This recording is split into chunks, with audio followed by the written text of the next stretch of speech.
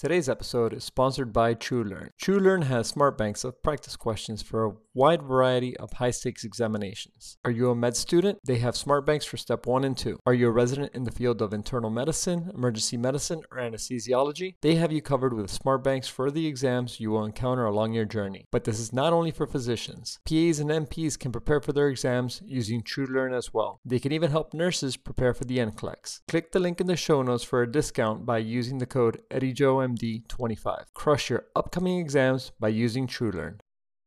Welcome to the Saving Lives podcast. I'm Eddie Joe. Today is the 6th of January of 2024, and we'll be discussing an article titled Palliative Care in Intensive Care, published in Intensive Care Medicine Journal.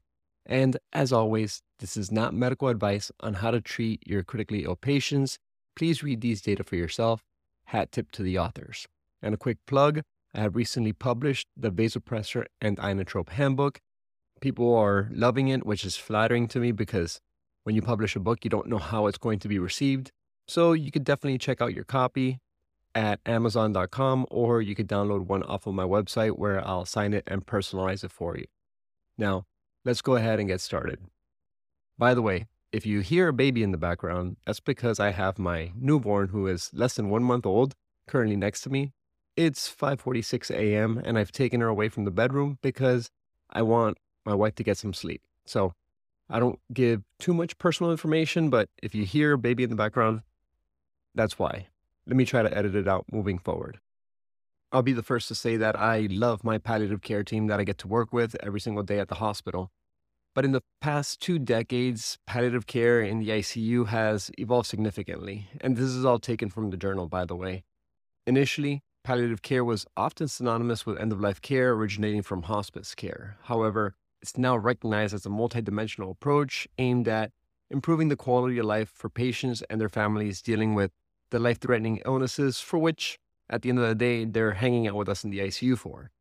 And so then this encompasses early identification and management of their physical, psychological, social, as well as spiritual issues. And it's said per these data that around 14 to 20% of ICU patients could benefit from palliative care consultations.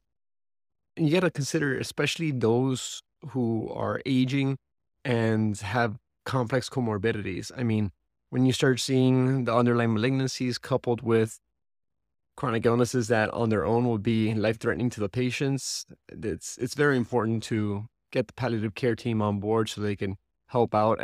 There are numerous findings in this article which I think are quite beneficial for ourselves as well as the hospital system in the cases that a palliative care team does not exist. But one of the first things that they talk about is how integrating palliative care in the ICU can prevent overtreatment of patients, which is something that unfortunately takes place a little bit too often. It could also improve the quality of life for critically ill patients and, from a cost perspective, even shorten ICU stays without impacting mortality rates. It also improves family satisfaction and reduces stress, which altogether fosters better communication and shared decision-making. One of the stigmas of sorts that exists with palliative care is that it tends to be end-of-life care. Now, I will say that in my practice, I often have to run out of the ICU to go see patients out on the floor who have underlying comorbidities, might just need ICU or might just be skipping away from ICU this particular time. But I know in a long enough timeline, they're going to end up in the care of my team, the care of my team's hands. And getting the palliative care team on these patients could avoid us doing things to patients that won't help them out in the long run. I know that we've all had that sentiment, those of us who work in the ICU, that at times we do things to patients as opposed to do things for patients.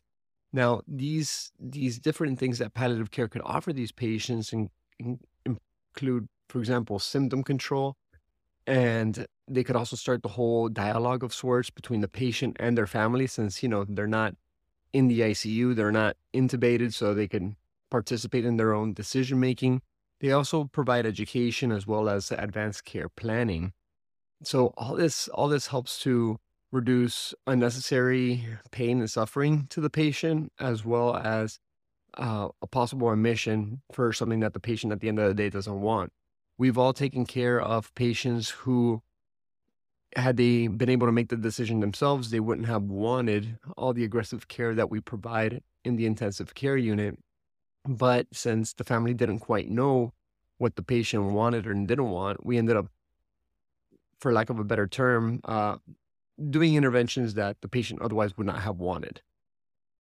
When you need mealtime inspiration, it's worth shopping Kroger, where you'll find over 30,000 mouth-watering choices that excite your inner foodie. And no matter what tasty choice you make, you'll enjoy our everyday low prices, plus extra ways to save, like digital coupons worth over $600 each week. You can also save up to $1 off per gallon at the pump with fuel points. More savings and more inspiring flavors make shopping Kroger worth it every time. Kroger, fresh for everyone. Fuel restrictions apply. Now, there are different ways for integrating palliative care teams per this article, which include a consult type of thing. I know of institutions that have mandatory palliative care consults for patients in the intensive care unit, but all that depends on the resources of the hospital, the culture, as well as the availability, I guess, for lack of a better term, of the intensive care team. One of like a personal tidbit is that when I was doing my residency, when I knew that I was going to go into critical care once I had gotten accepted to fellowship, I did pursue a palliative care and hospice rotation, even though it didn't quite exist. And that was very, very instrumental because I was able to see what hospice looked like in the outpatient setting. Now, first of all, I'm not going to say that palliative care and hospice are synonymous, because it's absolutely not. But it is part of it, in the sense of the conversations, the way the conversations take place and things like that could have some overlap. But more training for residents and fellows who choose to go into critical care would be beneficial, because it could help frame conversations differently in a way that could connect with different family members and such. So what does this do for clinical practice? Well, this article talks about early integration, because after all, there's so many benefits towards palliative care that it's imperative for us in the ICU to integrate the palliative care team early in the course of treatment, especially in cases where the appropriateness of ICU admission is in question. We don't want to do it, just to help the patient withdraw, because that's kind of throwing a huge burden, even though I'm guilty of having done it in the past, but it throws a huge burden on the palliative care team. The other thing is that there should be a multi-professional approach to this, where we meet every day with palliative care. I have the blessing of being able to talk to the APPs who work with palliative care every day. They update me via the secure messaging system as to what took place in the conversations with the family members. And it just flows very, very well. Now, as I mentioned before, there is a need for more education and training here, which include importantly, medical professionals such as myself, but this includes students, intensivists, and there's also nurses who have a passion for this, which is beautiful. I know that my wife, who's a critical care nurse, she really, really loves doing palliative care work, and that was something she was considering moving to at some point. It might just happen in the future. But one of the other things that's discussed in the article is the terminology of palliative care, like the actual words palliative care, because there's a negative perception in the community towards it. I know that on many occasions when I introduce the families to the term palliative care, they're like, oh, is this hospice? And then I have to explain what palliative care is and say, hey, by the way, this is not quite hospice. This is a different team who's going to help you and your loved one with the process of the chronic illness and maximizing life to the fullest of sorts.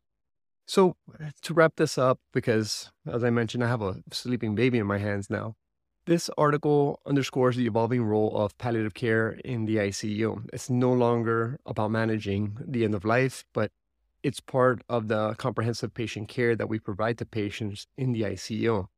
There are challenges, of course, like how to integrate the team, what's the training, how to change the perception to ensure that patients in the ICU receive the appropriate care, the best care that we could possibly provide. And this is crucial not just for improving patient outcomes, but also for enhancing the satisfaction and well-being of the patients, their families, as well as the teams in the ICU, because we do get burned out from time to time, and we do have a lot of emotional trauma. And sometimes spreading that trauma around to some degree is helpful for the teams. Hope you guys enjoyed this podcast episode. I got to figure out how I do all this, because so many projects, not as much time. But overall, I'm very, very grateful for the support that you all have provided me and continue to do so. If you want a copy of this article, check it out in the show notes down below. Bye.